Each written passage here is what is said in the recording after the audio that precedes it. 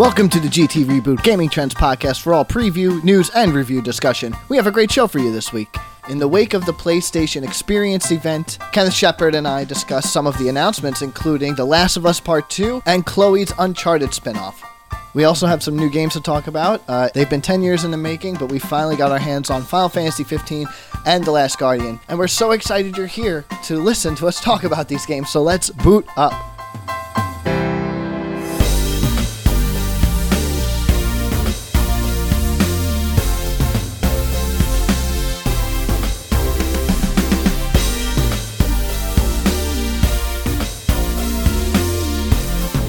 What's up, guys? Welcome to another episode of the GT Reboot, episode 78 for that matter. My name is Joey DeClara. I am joined, as always, by my co-host, Mike Pierce. Mike, how are you? I'm good. About yourself, Joey? I'm doing just fine.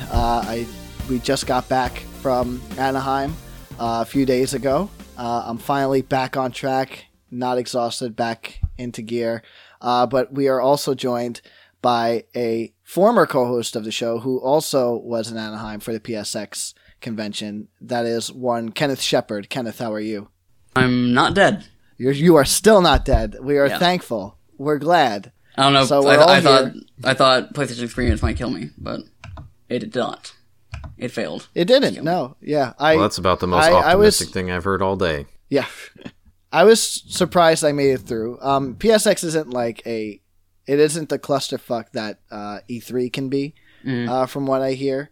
I've never covered E3 myself, except from afar, obviously.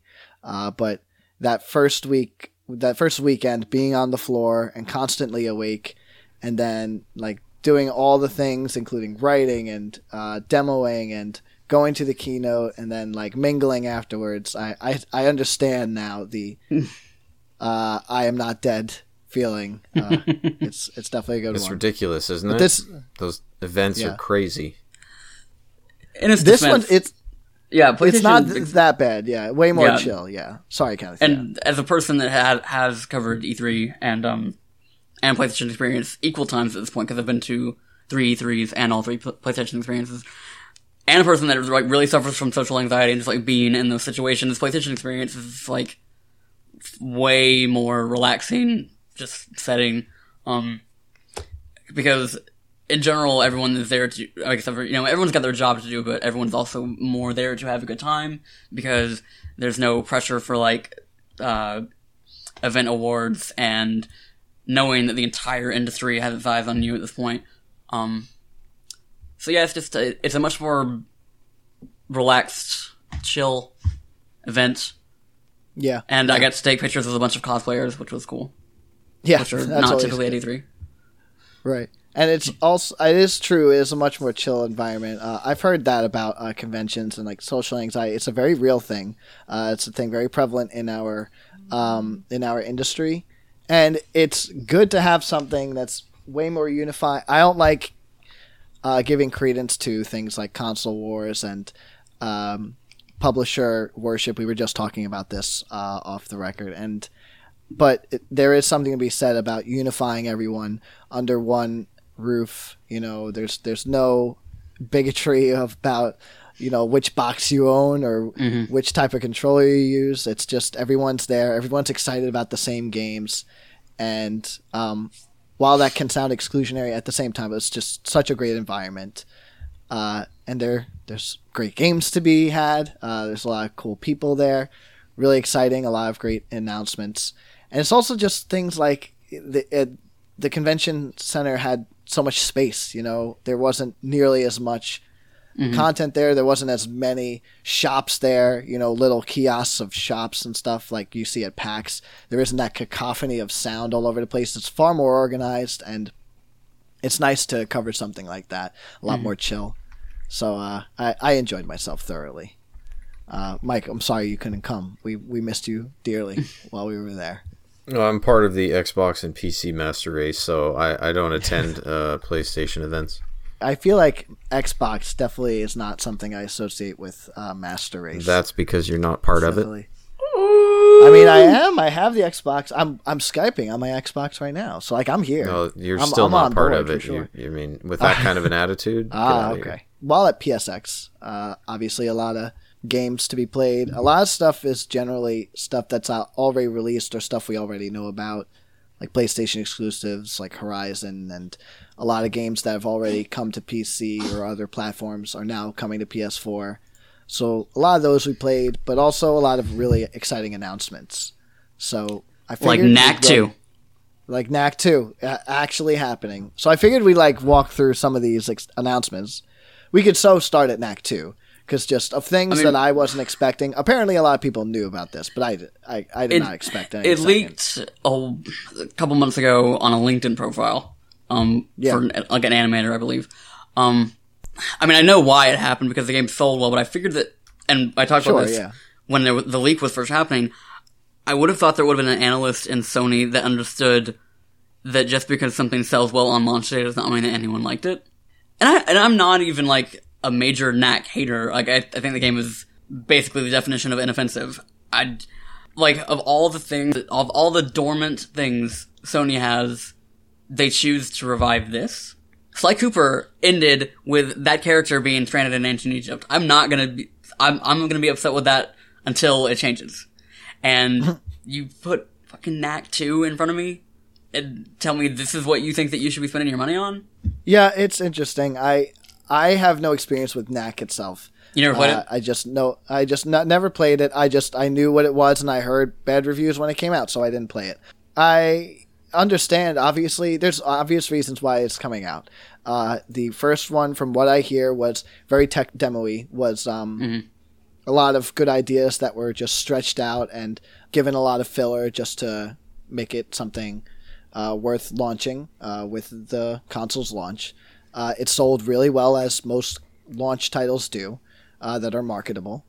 And I don't know, I guess also because it's a proprietary IP and that's something that they see working well with their community, which their community has been shouting for Knack 2 for a while, but it's a huge troll. I'm just saying, I think they've been shouting at it rather than for it. Well, there has been kind of a movement where kids are saying, ironically, how Knack is so great, we want Knack 2. And my first thought when I was at the keynote was, oh my god, Sony bit. They have no idea. They couldn't figure out that this was a troll, but obviously there's good reasons for the game to be coming out. And I don't know, it could easily be good. I have no experience with the game, so I wouldn't know, actually. I mean, again, I don't think Knack is a terrible trash video game. I didn't think it was good enough to bother trying to make great, if that makes sense. Sure. What was there, I just never felt like it was that. I don't know. It was just it was not something that plain. Yeah, it was just it didn't seem like the thing that was really worth investing the money in. The Knack is memorable because of generally the negative animosity towards it, rather than I can't if you ask somebody what they liked about Knack, notoriety, I guess. Basically. If you ask somebody what they liked about Knack, I don't know what answer they would possibly give you. It looked pretty, I guess. It looked obviously that's what they were trying to show off. Look at all the individual particle effects we can do, and it's a cute character. Look at the cute character. Whatever. It's a game they're coming out with. After thinking about it for a second, it's perfect. Makes perfect sense why it's coming out. We shall see. Other games were also announced at the conference. The next Uncharted chapter was also unveiled. To the Naughty Dog bookended this conference, which was really, really impressive and a really smart move. The Last of Us we will get to in a little bit, but Uncharted opened the conference. A lot of people, myself included, could not figure out what the hell we were looking at for that first 5 minutes. A lot of people are much more in tune with the Uncharted series, so they knew it's Chloe or it's Elena, and but I didn't know until very far into it. I figured this has got to be the Uncharted DLC. Well, the thing was, for a good couple minutes, I thought it was Last of Us 2, and that it was going to be Ellie under that, because it was in this sort of it didn't have the same overgrown sort of nature environment that The Last of Us typically seen it with, but it still looked like a kind of roughed up area. Yeah. And so I thought it was just going to be Ellie, but because it was very clearly a Naughty Dog game as I was watching it, just because it just even the subtle ways, like the way the camera moved, the animations, and like you could just tell this was Naughty Dog. But then it ended up being, you know, this standalone DLC with Chloe, which is, I'm gonna say first off, because like a lot of people wanted something that took place after the end of Uncharted 4, which I mean, it very well, might idea, still. yeah. I don't know when this takes place, but I did not. I think it's before, because it seems like Nadine is younger. Maybe I'm not sure. Maybe. Yeah. But I was just glad that it left Nathan Drake alone, because I don't think I'd really need to hear from him again. Other than that, you know, Nathan Drake is my boy, but sure, yeah. I feel like his story is done, and I don't need another chapter in his life. And Chloe was a character that like was just not serviced at all in Uncharted 4. Like, she gets this brief mention when Nate is going through his attic of like stuff and just recollecting. So I'm perfectly happy to see her again. Yeah. I'm totally okay with leaving Nathan Drake alone for a little while, because the Uncharted 4's marketing campaign was totally predicated on the concept that this is Nathan Drake's last story. You know, it's his last chapter. So, and then to bring him back for like a prequel would just be so silly. So this is a great idea. I love Chloe. Chloe's great. She was kind of absent in Uncharted 4, totally. And it'll be very cool to see her. Female protagonists are all the rage, you know, because male protagonists have been all the rage for the entire history of video games. So totally fine with that. That's great. And I was also fooled into thinking maybe it's The Last of Us. Maybe it's the Rise of the Tomb Raider, or not Rise of the Tomb Raider, Shadow of the Tomb Raider, I think is the next one, as reported by whoever. I thought all those things. Last of Us, I ruled out once I saw the phone. I was like, there's no way we get back to a point in The Last of Us's world where we have phones. And I saw the military, and I was like, okay, this is Uncharted. We're in some exotic area. But yeah, it was just such a good opening. Like, they just gave you nothing until like the very end, really, of that trailer to go on. It was a Naughty Dog game, like you could tell. But at the same time, I feel like a lot of teams are now looking at Naughty Dog. Crystal Dynamic is clearly one of them, and it would be exciting to see a new IP.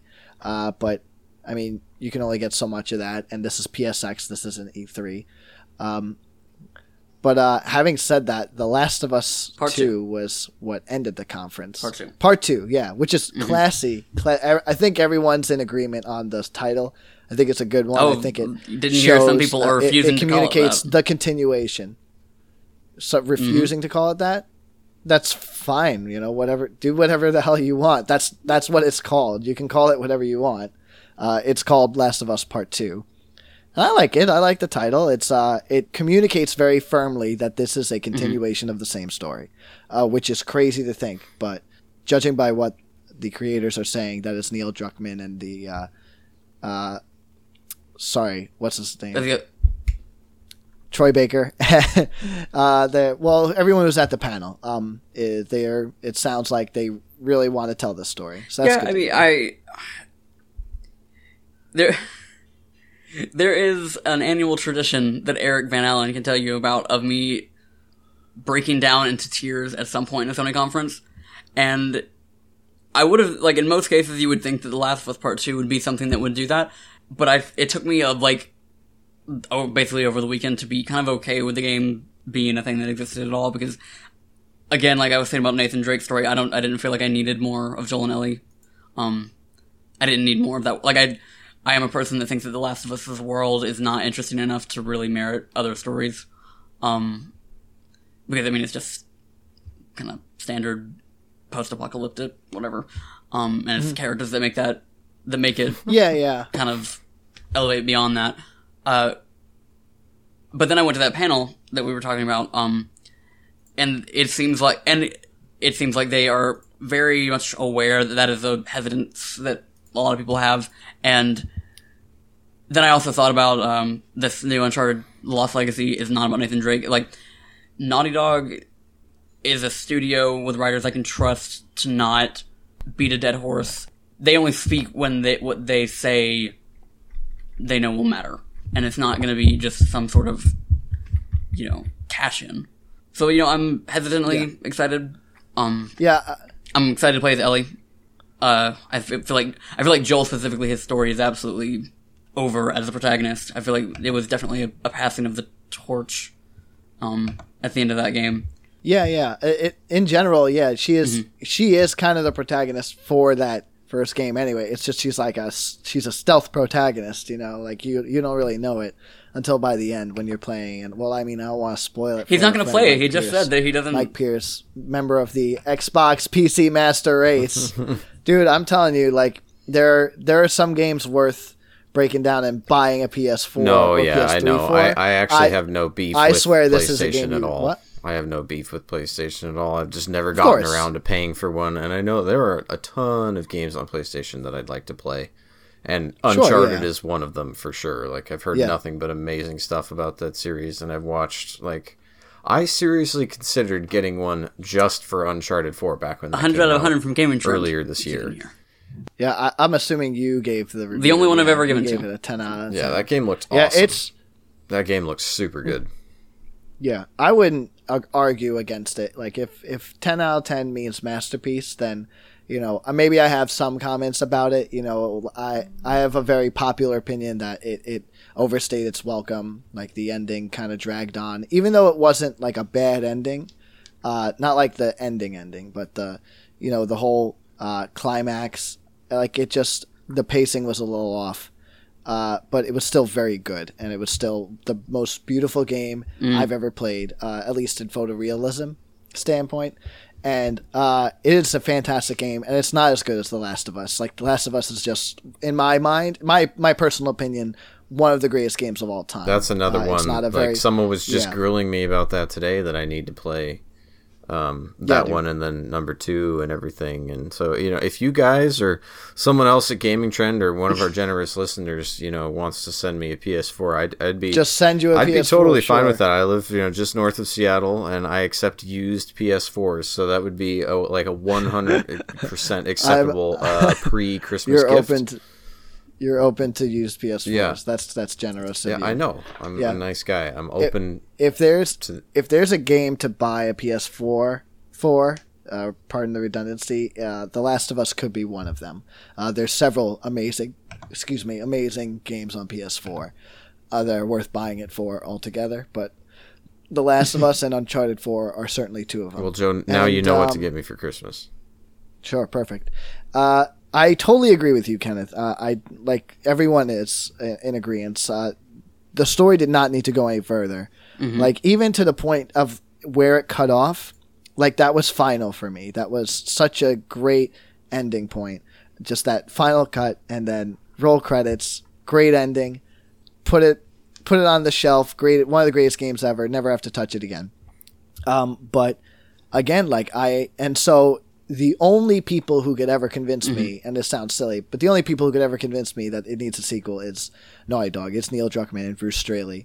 And the only developers I truly trust implicitly to deliver on anything, whether it be well-performing game, no problems at launch or like crappy patches, excellent story, excellent gameplay, beautiful graphics, I can trust Naughty Dog. Naughty Dog has never let that down. I played the Uncharted trilogy retrospectively. I played it as Uncharted 4 was in development. It was on its way when it came out. And I had played like 2 with a friend. I do a lot of the games like that, but never owned a PS3. So I knew like there was something up and obviously people were raving about this series. And I played it. And even retrospectively, it's a great game. Like the Uncharted series, excuse me. So then Uncharted 4 is even beyond. And The Last of Us is one of the greatest games. So there's never been a reason for me to doubt Naughty Dog as a developer since this past decade of games. So I'm certainly ready for The Last of Us 2, Part 2. And yeah, it'll... we have plenty of time, though. So, trying to think of what else happened at PSX. I mean, there were a bunch of announcements. They're kind of overshadowed by The Last of Us. Everything pales in comparison to The Last of Us. It's very true. I would say there was a bunch of like game announcements. Neo made quite a stir. Yeah, I was going to say, seeing Danganronpa on a North American stage was fucking ridiculous, and I stood up in the middle of the conference. It was like, I mean, it was when I lost my composure and just had to have my moment. I'm not sure I've ever felt that pumped about a game, but that's awesome. So I'm just confused. Can you just walk us Danganronpa novices through this? Danganronpa 1 and 2 PSP games. Then 3 was you had reviewed this anime that was being labeled as Danganronpa 3, right. I thought. And now, like, there's Danganronpa V3 or it's 3? Okay. What is this? So the first 2 games, you know, they started out PSP, they came to Vita, they're coming to PS4 later next year. Danganronpa 3, the anime, is the final story of, like, the original game's story, like, because they all are about the same world and characters and stuff like that, where Danganronpa V3 is supposed to be like a brand new setting and story that has the same sort of Saw/Hunger Games setup. Yeah. Okay. So it's and I really hope that is the case. That it is actually not going to have some sort of bait and switch at the end where it is about the same story, because, you know, Danganronpa 3, the anime, was this it had finality to it, and it felt like it wrapped it all up nicely and like a very smart way thematically. But yeah, V3 is supposed to be this new story, and it kind of puts it in a weird spot, because like I mean, as much as I love like the actual like playing of Danganronpa, I still cared more about that story that is over now. So it's kind of weird to see things like repurposed for a new story. So it's not that I have no doubt that on an isolated level it's going to be a like really great game, but it's still, you know, like, it's kind of like, you know, I can't even think of like a good analogy that's not kind of dark. It's like getting your... It is just a bizarre situation. Like they get like, you have a series that's been a video game for 2 games. You wrap it up with an anime, and then you continue onto a new spin-off with another video game. It seems like switched, like, you know, the spin-off often would be in the new medium, would be in the anime. So it's very strange. I think the thing is just like they found that creating a scenario and making it fit in that story like a third time would have just been like nonsense. So I think it was just like they were gonna basically finish off that story in a way that they felt served it, rather than break it to fit the mold of the games. Yeah. But yeah, Danganronpa V3 next year, coming here in North America. Yeah, I have a confession to make to you, Kenneth. I know you're a fan here of Danganronpa. Just here it comes. I have Danganronpa Trigger Happy Havoc on my shelf. Have not played it yet. Like, I started playing it, and I was immediately thrown by the old controls of like turning your perspective with left PSP stick and like moving forward, and I was just like, boy, this game doesn't know how to do controls, and I put it down. So I haven't played it, but I planned on, as I always do, planned on playing it, because I've heard over and over from everyone I know who likes Vita that it's one of the best Vita games. So, well, one of the best games on Vita. So I wonder if I should just jump into this new game. No, you got to play the whole thing. Okay, all right. As long as I have your opinion on it, now I know. All right, so I think that's a good wrap on PSX. The actual conference, the conference itself. The convention, however, we played a bunch of games. I figured we could talk about a couple of the games we played. Okay. I played Horizon Zero Dawn for the first time. I don't know if either of you guys have played it yet. I did not. I don't know. I'm like oddly concerned about this game because it's so impossibly cool. Like, there's so much great about it. It's a game. It's an open world game about dinosaurs that are robots, and it's post-apocalyptic, and you have like bows and arrows, and it's just absolutely insane. Ark Survival Evolved? No, it's not. It's not a place. Have you seen Horizon Zero Dawn? Maybe. probably. Oh, do your homework. Oh, okay. So big, huge blockbuster game they have. These things all blur together for me. It's quite likely that I've seen it, and I'm just like, it's just not occurring to me right now. It's literally this clusterfuck of awesome video game. Like, they took a bunch of concept of video game that are popular and just somehow beautifully meshed it into a video game. Okay, but you gotta admit, at least that's how it's showing. Dinosaurs, robots, guns, bows and arrows, and open world sounds a hell of a lot like. So Ark Survival, they're not robots, are they? No, I don't think so. But there's a lot of guns and other mechanical shit. Yes, there are. Yeah. So in this game, I feel like of all the listeners, you are the only listener, Mike, who needs a rundown on what. That's not an altogether infrequent thing for me. I generally need a rundown on like big games, so that's completely normal. I think anybody who's listened has figured that out by now. Sure. Yeah. Okay. So Horizon Zero Dawn is the next upcoming PlayStation exclusive series. It will be a series featuring this native-esque woman in a post-apocalyptic world. Like, after the apocalypse and the fallout and everything was dead and gone, now life is resurfacing and rebuilding, and you're this tribal woman who has really weird, like, cyberpunky tech. It's like a weird fusion of the two. You have, like, bows and arrows and tripwire crossbows right now. That you can hack these. Yeah, you can hack these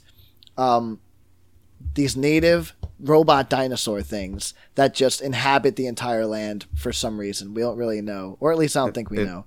It looks to me like the Dinobots from Transformers had sex with Far Cry Primal. Well, okay, so yes, there's that, and it is definitely that primal aesthetic, and it's open world, and these dinosaurs, they're not just dinosaurs. There's like a deer one and like a buffalo type.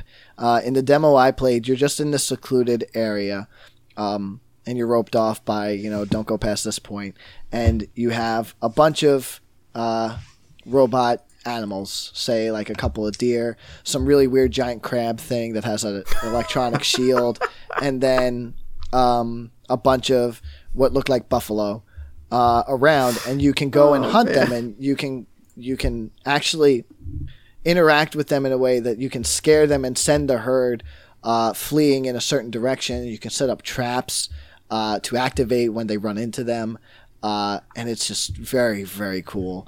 I'm glad that you're pumped about this, dude, because the way you're describing it, this game sounds silly as fuck to me. Oh, I mean, yes, in a real world sense, it is absurd. A giant crab with a shield, or whatever the hell that was. Look, if you watch trust me.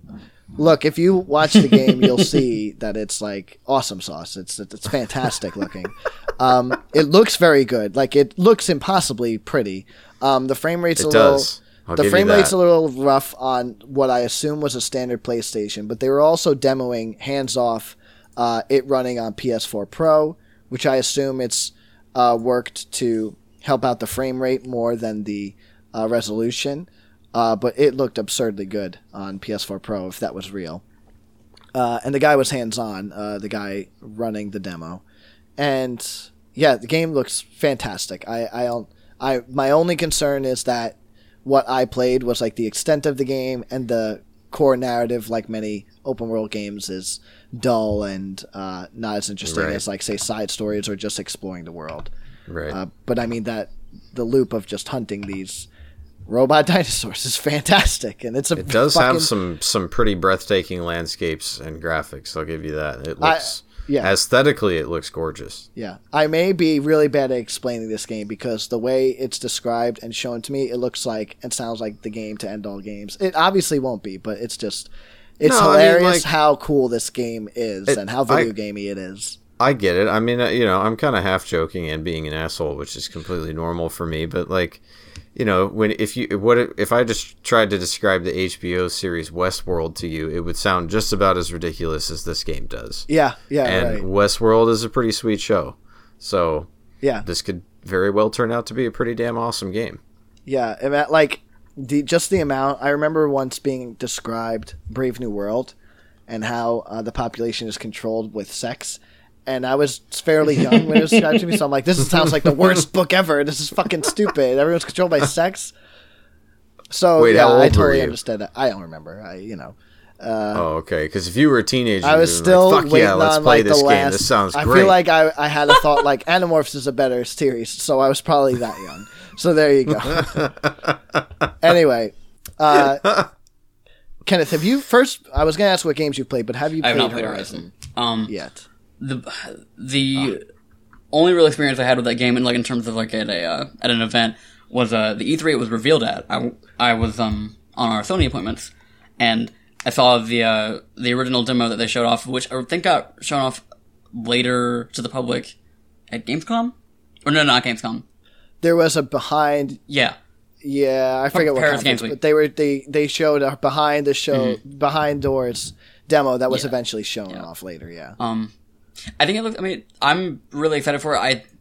It's interesting to me that it's coming from Guerrilla because Killzone is my least favorite thing PlayStation has ever put out. Yeah. So it's cool to see that they are really getting to flex a little bit with this game, and hopefully just bring out something that has a little bit more spirit to it, because Killzone is just this real barren, lifeless series to me. God, that's another game that I missed, though. Man, and that one looked good, too. I remember back in the day, people loved that game. I think I played a little bit of Shadowfall, the launch title. If there was a launch title to be played, that wasn't Resogun on PS4. It was Killzone. Resogun's a fantastic game. But anyway, like if there was a AAA... Okay. If there was a AAA game to play, Shadowfall was the one, but whatever. I agree entirely. I think this is definitely a much cooler thing than Killzone ever could have been. So definitely excited. But anyway, I'm sure you've played some games at PSX. So what did you play? What I played a few. Game that I'm like bordering on obsessed with at this point was Pyre from Supergiant. Yeah. Wow. Did you play it? Did you play it? I did. Yeah, I played it for the first time. I had spoken to Greg from Supergiant at PAX. Never got to play the game. They were shutting down. Played it this time. It was really Eric awesome. and I had we went to that appointment at E3, and we both played it individually. At the time, it was only single player. And as soon as I finished playing it, I looked over to Greg and I was like, "Is there gonna be multiplayer with this? Because I'd fucks with that." And then they announced it today, and I was like, this is the game I wanted it to be the entire time. Now I just gotta find somebody to play it with me locally, because there's no online apparently, at least not yet. But that was game of the show for me, because I don't know, it's a sports game, but it's got an RPG-esque strategy to it. Yeah. I didn't mess with any of the RPG. There's skill trees and perks to unlock and stuff like that, and I didn't get enough time with it to really delve into that, obviously. But from what I played, it was a super cool 1v1 sports game. But what's great, so if we were trying to describe this game, you control 3 different characters at any one time, and you have to go to the center to collect the bacon, right? You collect this little orb that the other team of 3 characters is trying to collect. And there's a lot of complicated mechanics, but basically you can shoot little rays of gun, of little things at other enemies if they are carrying the orb or they're going towards the orb to kill them off. And your goal is to pick up this orb, run over to the other side, and score it into this little score zone that they're defending. And just the way it's built is so cool. And eventually when you learn how to sneak past enemies, sneak past the other team or pass off the orb in really cool ways, it's just a recipe for awesome. It's a sports game, so it's very, very cool. Sorry, did you want to talk about I was just describing. I know, I mean, I think you just did that. I think we collectively said everything I needed to say, because I'm just... okay. Yeah, game, man. You got to get it all out first try with Joe. Before it's just you lose your. I mean, your first the first break in your conversation, it's fucking over with. Man. I mean, I'm sorry. I meant to just go for I just meant to go for the description of the type of game it is, because it is kind of weird to describe. There's way more complicated stuff going on than that. But there's also a cool story going on, which is sort of Supergiant. Gameplay is always taking precedence. But there's an interesting story happening, really cool things happening with the text where you can move your cursor over some parts of, like, some keywords, like, say, a character's name, and if you hover your cursor over it, it'll expand a little text bubble of backstory on this character, or like an event in the same story. And that's cool, and I appreciate that. Supergiant's always been about gameplay, but that's a cool addition to the game for sure. Well, thanks for letting us know about Pirate Joe. Yeah, I'm sorry, man. I figured there was more to it than just what the game is. It's fine. It's just Game of the Year 2017.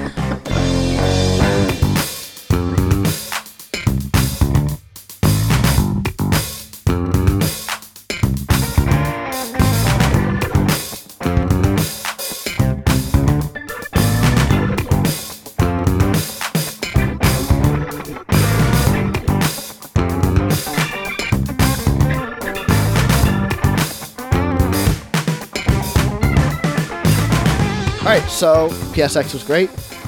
There was other news, but we want to get into the games that we played. Kenneth has been inundated with games to play. 2 games selectively. Yeah. Those are Final Fantasy 15 and The Last Guardian. Like, it's absurd that you're reviewing these 2 games. I'm sorry. Like, they're... Yeah. Your life for the past 10 years has been leading up to literally this past month. Exactly. Like, I was tweeting out, like... It's crazy to think that Final Fantasy 15 and The Last Guardian are things that are installed on my PS4, and I'm like a real. And they came out. They were real things. Was it anticlimactic, or did it live up to the last 10 years of anticipation? Yeah, 10 years can't. Nothing can live up to 10 years. That sucks, But I mean, even so. I mean, like, I think there's a difference between not living up to something and just kind of still. I mean, like, if say Last Guardian had been an 8 rather than the 6 I gave it. I feel like these games, like, didn't just not live up to the hype or whatever. I feel like they just have, like, actively, like... Fucked up? They're actively poorly designed their own ways. They're either poorly or obsoletely designed, if that's a word. Or, are you talking, or they're actually broken. You're talking about The Last Guardian, but are you talking about Final Fantasy also when you say that? Yeah. I believe so. Yeah. I think Final Fantasy 15... Let's start with Final Fantasy 15. Sure, because, perfect. Final Fantasy 15 is a very confused game. For something that's been in development for 10 years, like, I feel like it has taken pieces of gaming, like, the past 10 years of gaming history, and just kind of thrown them together in hopes that it would work, not necessarily with, like, a real comprehension of what these things require. And it also just feels very reactionary towards criticism of Final Fantasy 13 because, like, for all the criticism of that game being linear, that game is well designed and it is focused and it understands what it's trying to do. Where Final Fantasy 15 throws you into this open world that it's big and it's got stuff to do in it, but it still is like... I don't think it really understands what it is that makes open world games appealing to people, just in terms of, like, the stuff that you do is supposed to matter. They're supposed to be, like... It's supposed to have an effect on the world and the environment. Yeah. And it's just this... It's sort of just this... It's like they made a small area of Final Fantasy, like a small town, and just expanded it into an entire world and didn't bother with, like, really making sure that every moment that you spend in that giant area is memorable. Yeah, when I previewed it at PAX, I think I played from the beginning of the game. Was the beginning of the game that when you're, like, pushing the car down the road? Is that the very beginning? That's the very beginning. Yeah. So I played, like, the first hour or so, and granted, this was my first Final Fantasy experience ever. I do not think it was a very representative. Definitely a very different and it was kind of weird. Like, I think I understand what you mean. Like, it was open world ish, at least for that first hour, but I didn't want to explore it all. Whereas, like, sitting down, I mean, I'm playing Skyrim Special Edition now, and I've probably got, even prior to this, I bet you I got over 500 hours into Skyrim, and I am still curious to run around in the open world, but I never got that with Final Fantasy 15. Like, nothing remotely close to that. And the trouble is, like, I don't consider Square Enix to be like a master storyteller in the industry, but it means that like they so quickly want to get you into that big open world because I guess they think that's what people want out of RPGs at this point. Mm-hmm. That the story is, one, it's relegated to the movie that came out beforehand, and also, just in general, like, it has a really terrible exposition problem because it, like, you learn about these things that happened in the movie, and, like, they're so quickly glossed over, and, like, the lore is never really explained. The characters are also, like, the main four characters that are in your party are never really explained to you. They are explained in an anime that came out before the game did. And it really feels to me like Square looked at Western RPGs and assumes that, like, and they tried to implement these thinking that's what everyone wants. And it's like they don't have the expertise to really execute on those concepts. Like a smaller example is, you guys have played BioWare games, right? Yeah. And you know, like, I have played games before that are okay. What is the What Elves game? Total War Warhammer. I've played other games. Have you played Total War, Joe? I've not played. Anyway. I'm sorry. Yeah. Okay. Anyway. So, in BioWare games, like, you know how there's, like, banter between the party members that happens, you know, at various points? Final Fantasy 15... Wait, hold on. Now you're saying BioWare games. BioWare. You said BioWare. Did you say I thought you said BioShock the first time. No, BioWare. He fully said BioWare. Oh, okay. Well, fuck yeah, I've played BioWare games. Right. Come on, get the hell out of here, you assholes. Hey, you were the one that said someone said they didn't play BioWare games because they're not cool. Shut up. Just get on with it. Okay, so Final Fantasy 15, in trying to have that sort of, like, party banter in the same way, like, there's occasional, like, funny banter moments, but they repeat literally the entire game. Like, without, like, they're not contextual. They just, I heard Prompto sing the Chocobo song probably 30 times in my entire time can't get enough of the Chocobo song. I mean, I think you can, and I think I did.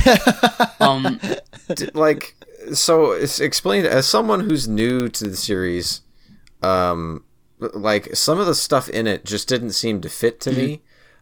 And so I want to ask if that's intentional or if that's the way it's always been. So, for one thing, I feel like the fact that they were driving a car and then pushing it down the road did not seem to fit with my impression of what Final Fantasy is at all. Like, there are different things, like the tone they're going for.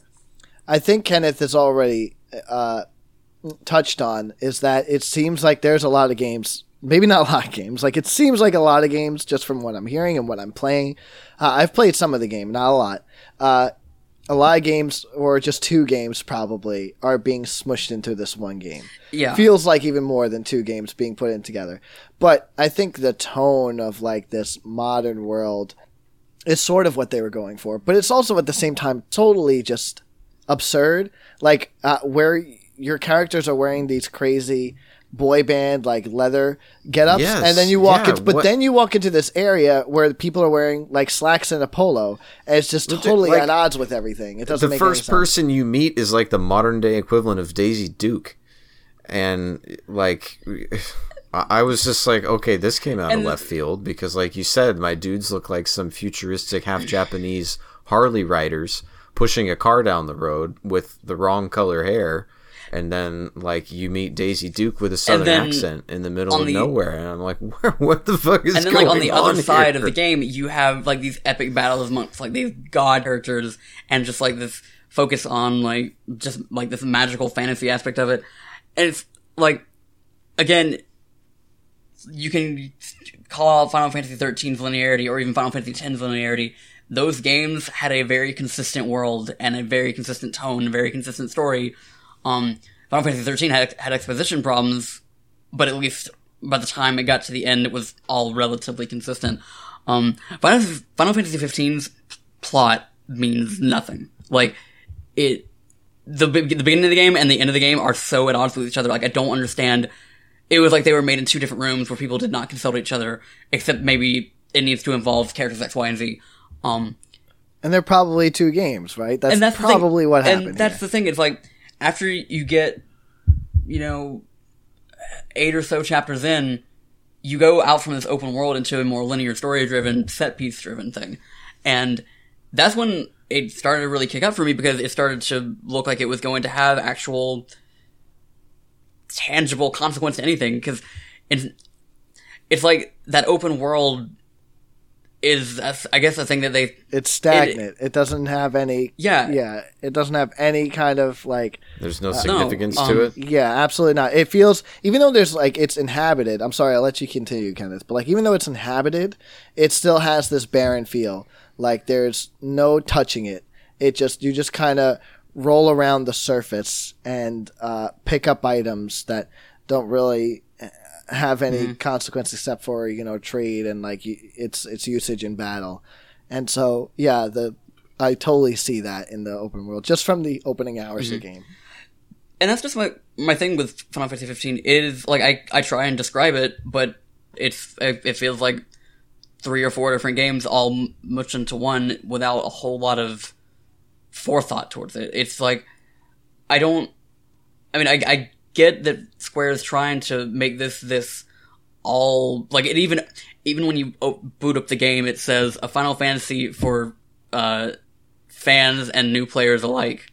Like every time you boot up the game, it says that, and it's like they're trying to appeal to so many people. I think that the game just has no focus, and I think it's a serious identity crisis. I think it's going to be just as, if not more, divisive than Final Fantasy 13 ever was, because. At least, again, you can complain about Final Fantasy 13's linear nature, but at least it is nothing if not consistent. Yeah, there was a design, a core design that was at the cornerstone of each of those games, that's definitely appreciated in my video games. But I call them my video games, but I just, at the same time, it's also... I understand that there was this developmental... I was going to say the word hiccup, but I mean, that's an understatement of the year, if there ever was one.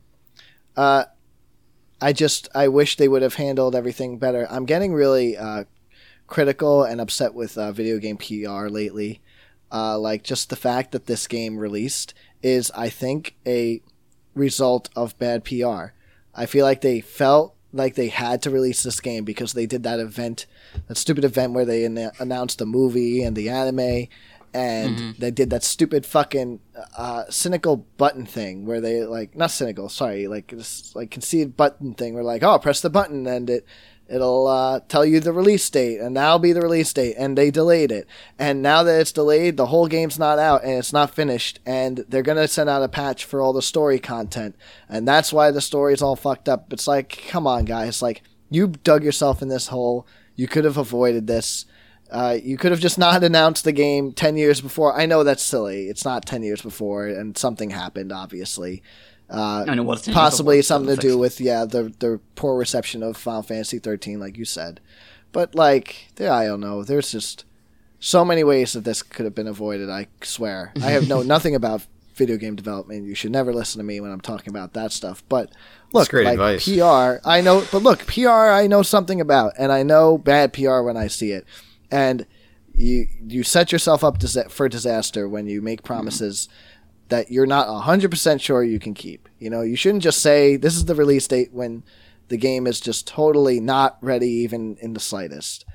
And I don't know, the game looks like a disaster from that perspective. We didn't talk really about the combat that much. We don't have to get into it. But do you like the combat system, this active system? It's fine. It feels sort of, I don't know, it's it's fine. It gets the job done. It's kind of like Kingdom Hearts Light, I guess. In other words, it's shitty. It's sort of hack and slash, but it just sort of, I don't know, it doesn't have a lot of strategy to it, so it just kind of, it's mindless. I don't know if it's, I have not played enough of it to know how much 100%. It evolves, but it looks like it gets pretty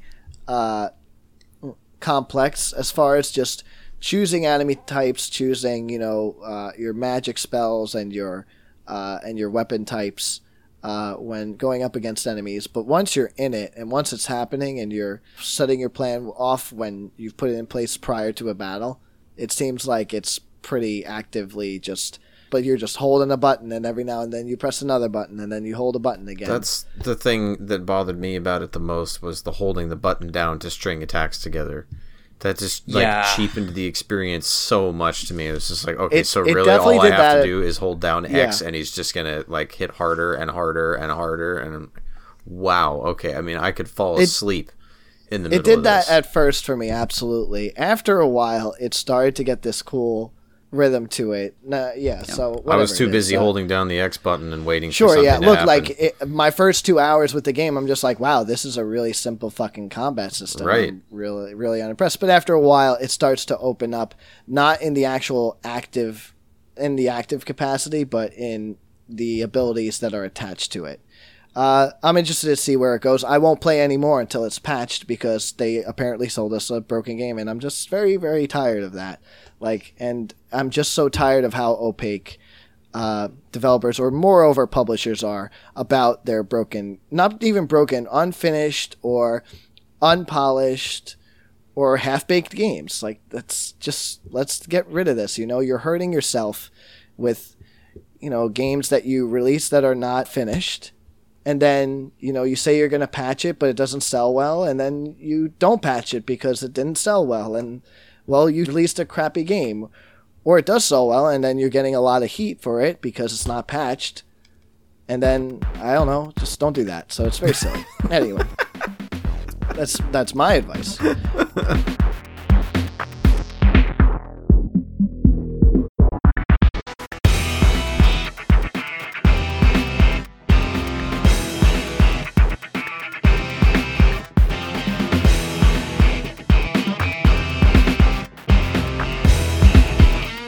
So while Final Fantasy 15 is like a smorgasbord of 4 different games, it at the very least feels like a modern video game.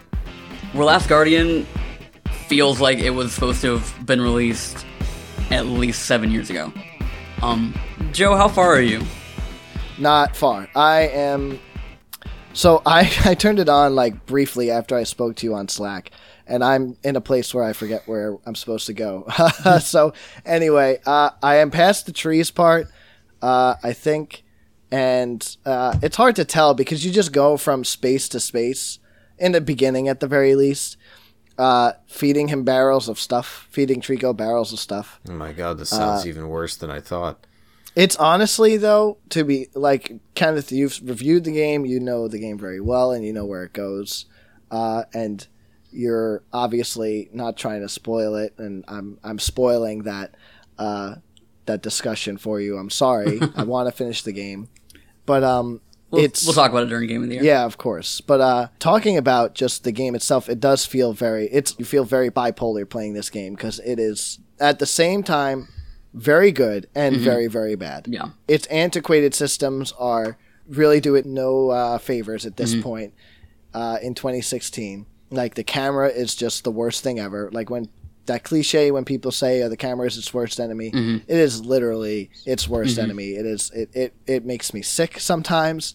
It's unruly, and it keeps me from looking at this beautiful game because while it is a dated looking game, it's also very beautiful.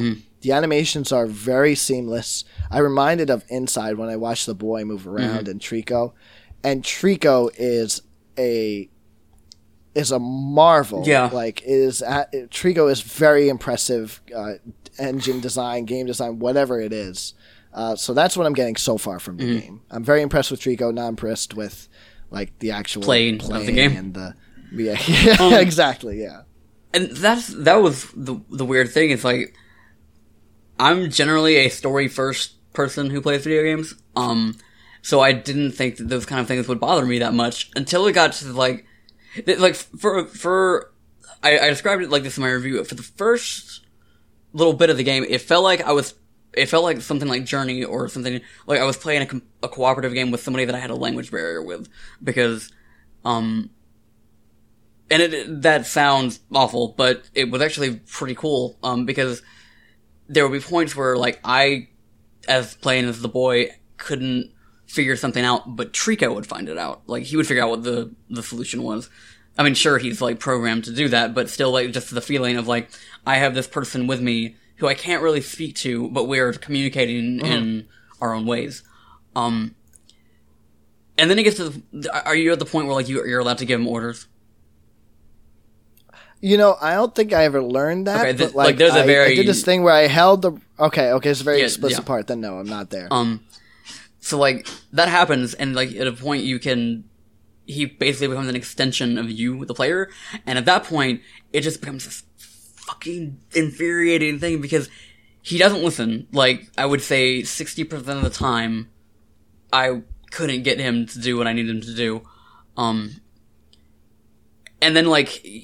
The boy, he just flails all around the place, like, and it's especially hard, like, if you're trying to climb up stuff, especially if you're trying to climb up Trico, because he'll move around in certain ways, and then the camera reorients itself in a way that it changes the direction you have to climb, so, like, you'll start... The amount of times I've, like, my camera's clipped into Trico, and, like, just around the boy's head, it's already, I'm like 2-3 hours into the game, and it's already annoying me to no end. And the thing is, like, that stuff doesn't let up, and it gets worse, like, as the game goes on. But also, I think The Last Guardian might be the best story of 2016. So it's like... See, I so far the story, I like the idea, you saying it's like speaking to someone through a language barrier. I totally get that, what you're saying. It is very much, you're very much communicating with Trico.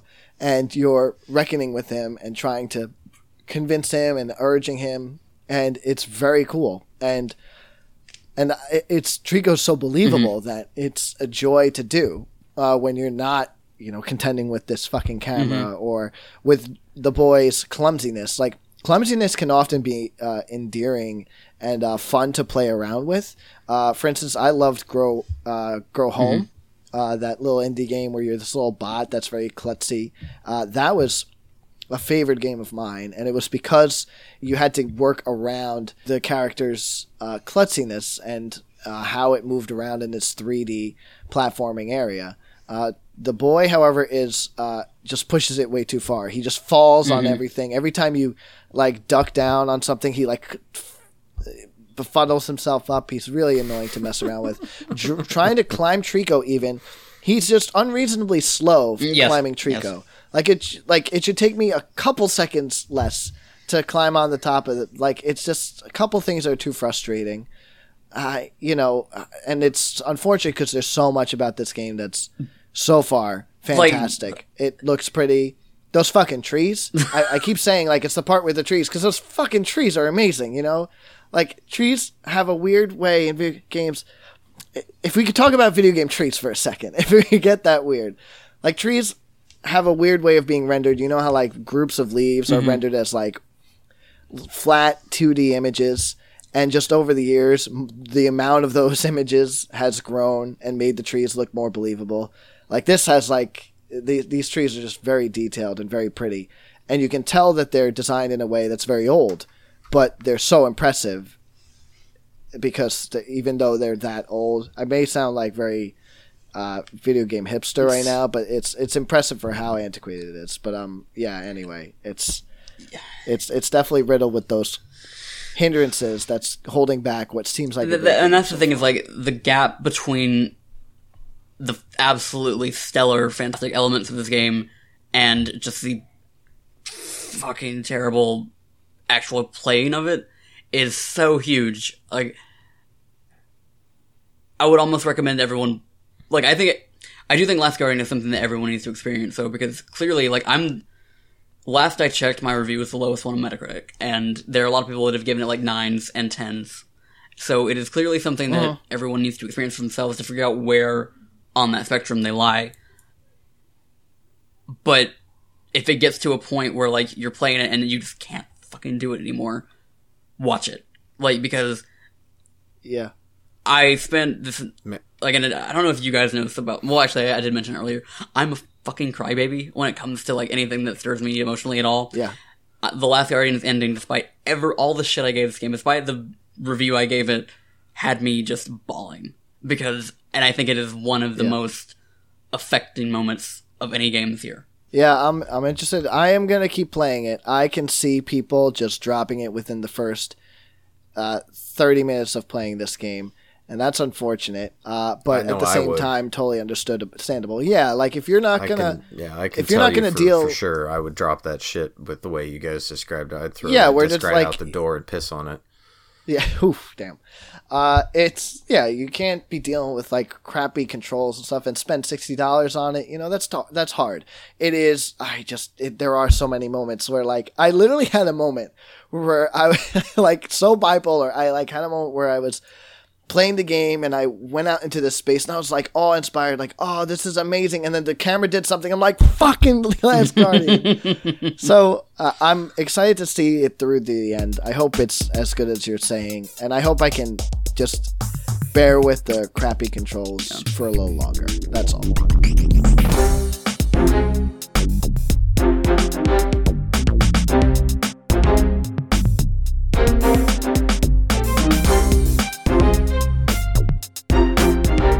So, anyway, Mike, we totally monopolized this podcast on games we've played. Did you have any announcements from Mike Pierce's long-flowing catalog of 2 to 4 games at a time? It's funny you should ask there, Mr. Joe, because there are actually other things going on in the world besides the last shitty Guardian and whatever the other Final Fantasy 15. Yeah, the other game that nobody cares about. From what I can tell, this is all that's happening. Yeah, those are the only 2 games right now. No, there's really not a whole lot. And actually, in the same vein of messed up stuff, the Wood Elves DLC for Total War Warhammer is jacked up. It just came out today, but all sorts of problems with it. Multiplayer hasn't been running for people. Lots of people are booting to black screens. Game is crashing. Just like a whole slew of problems, and it seems to be relatively widespread. Creative Assembly has already said they know about it and they're working on it, but as far as I know, they haven't put out any estimation as to when they'll fix it. But it's like anything other than if you can actually boot the game, and a lot of people can't.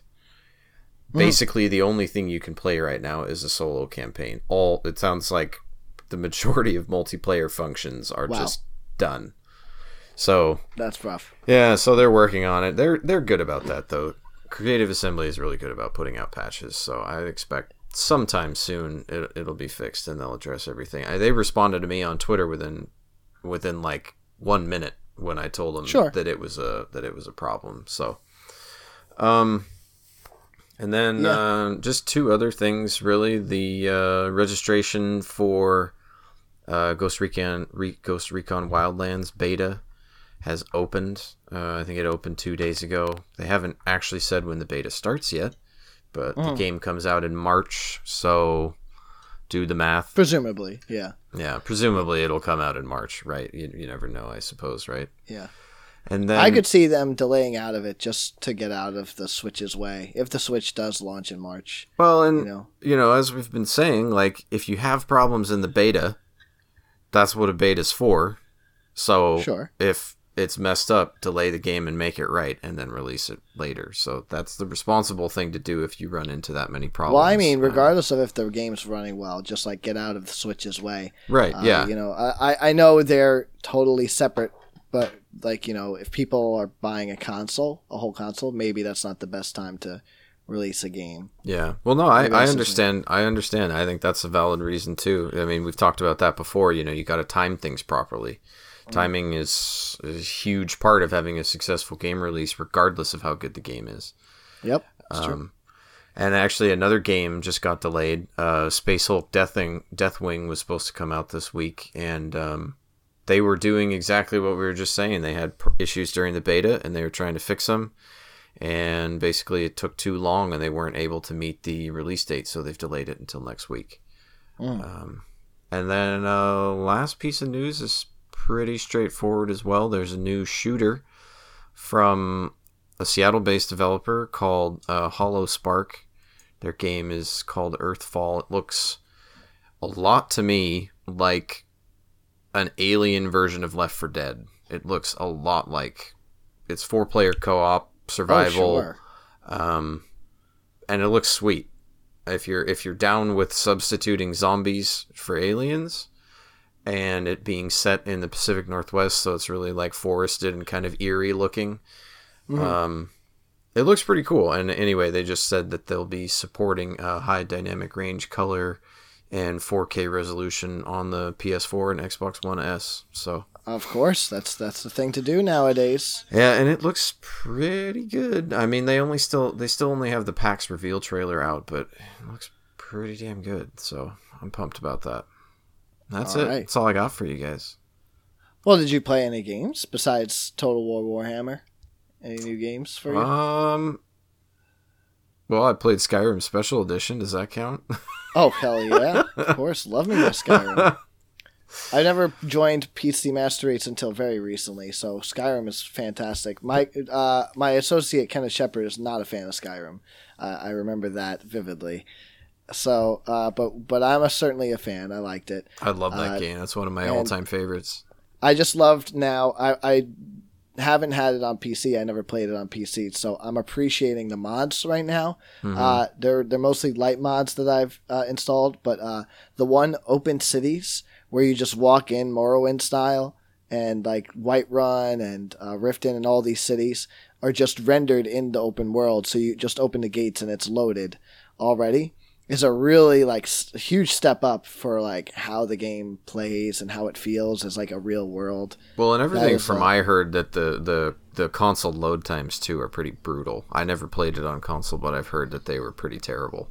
So, at the time they were awful. They were up to like 90 seconds or like even like 2 minutes. Yeah, that's pretty jarring. That's pretty. You literally bad. Would do something like while you were just sitting there waiting, and now they're much better.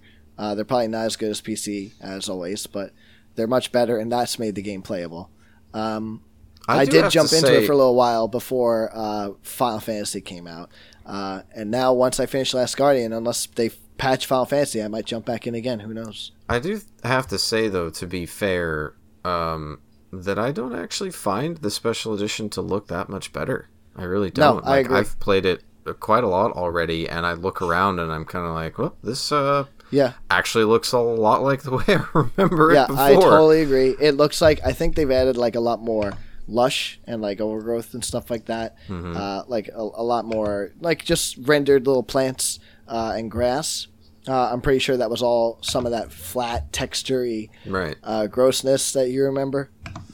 Other than that, yeah, the frames are not much better. Yeah, I like although the like frames dipped, texturing isn't really a whole lot better either. Yeah, the frames are a little better. They are not at 60, which is just insane. It really kind of speaks to the strength of the modding community and mods in general, because you can make that game look, at least on the PC. I don't know what the options are available for for Xbox and PS4. Yeah, I haven't really messed around with that yet. On the PC, you can make that game look like a brand new AAA game that came out last month if you get the right combination of mods and you can get them running together properly, which is always the big challenge. Sure, because you never know what kind of damage you're going to do, with one mod trying to communicate with another. But some people have figured it out, and when you get that perfect balance, that game can look absolutely incredible. I did one last funny anecdote with mods. For Skyrim modding on Xbox One, had run a couple mods. One was like, I don't know, like more realistic animal behaviors, mm-hmm. and then open cities, and then something about NPCs have more like realistic chatter or behavior, another thing like that. And I loaded in, and it was right outside Whiterun, and then just a row of like horses were just walking out of Whiterun, like just like unmanned horses. I just sat there watching a bunch of horses walk by. I'm like, all right, there's something wrong. This is just absurd. It's like you're in the Wild West, man. There's just the herds of wild horses just go running by you right outside. Yeah, from all the Run. dead. Yeah, maybe it rendered some kind of a Man in Black NPC that killed everyone, and now all the horses are unmanned. I just love that there's a new show now that has a character that's collectively known as the Man in Black. Man in Black. That. It freaked every time. Well, for the first couple of weeks, I was like, "What? Oh, wait, yeah, got it. Yeah, not Will Smith." Well, ladies and gentlemen, thank you so much for joining us here at the GT Reboot. You can join us every week. We normally post on Sunday nights. And this is recorded, of course, on Thursday night, December 8th. And my name is Joe DeClara. You can follow all of my silly rantings and other Twitter nonsense at Joey Dagabonets. You can follow Mike Pierce, of course. Mike Pierce, where can they follow you? You can follow me at Grumpy Gamer. It's Grumpy with 2 R's. Okay. Kenneth, where can we find your content and all your stuff? Just follow me on Twitter at ShepardCDR. SHEPARD-CDR. And you can email Joe and I at podcast@gamingtrend.com. All right. And you can, of course, check out everything we do, or the majority of what we do, at gamingtrend.com. Again, my name is Joe DeClara. That's Mike Pierce. That is Kenneth Shepard. Thank you so much for joining us. We will see you next week.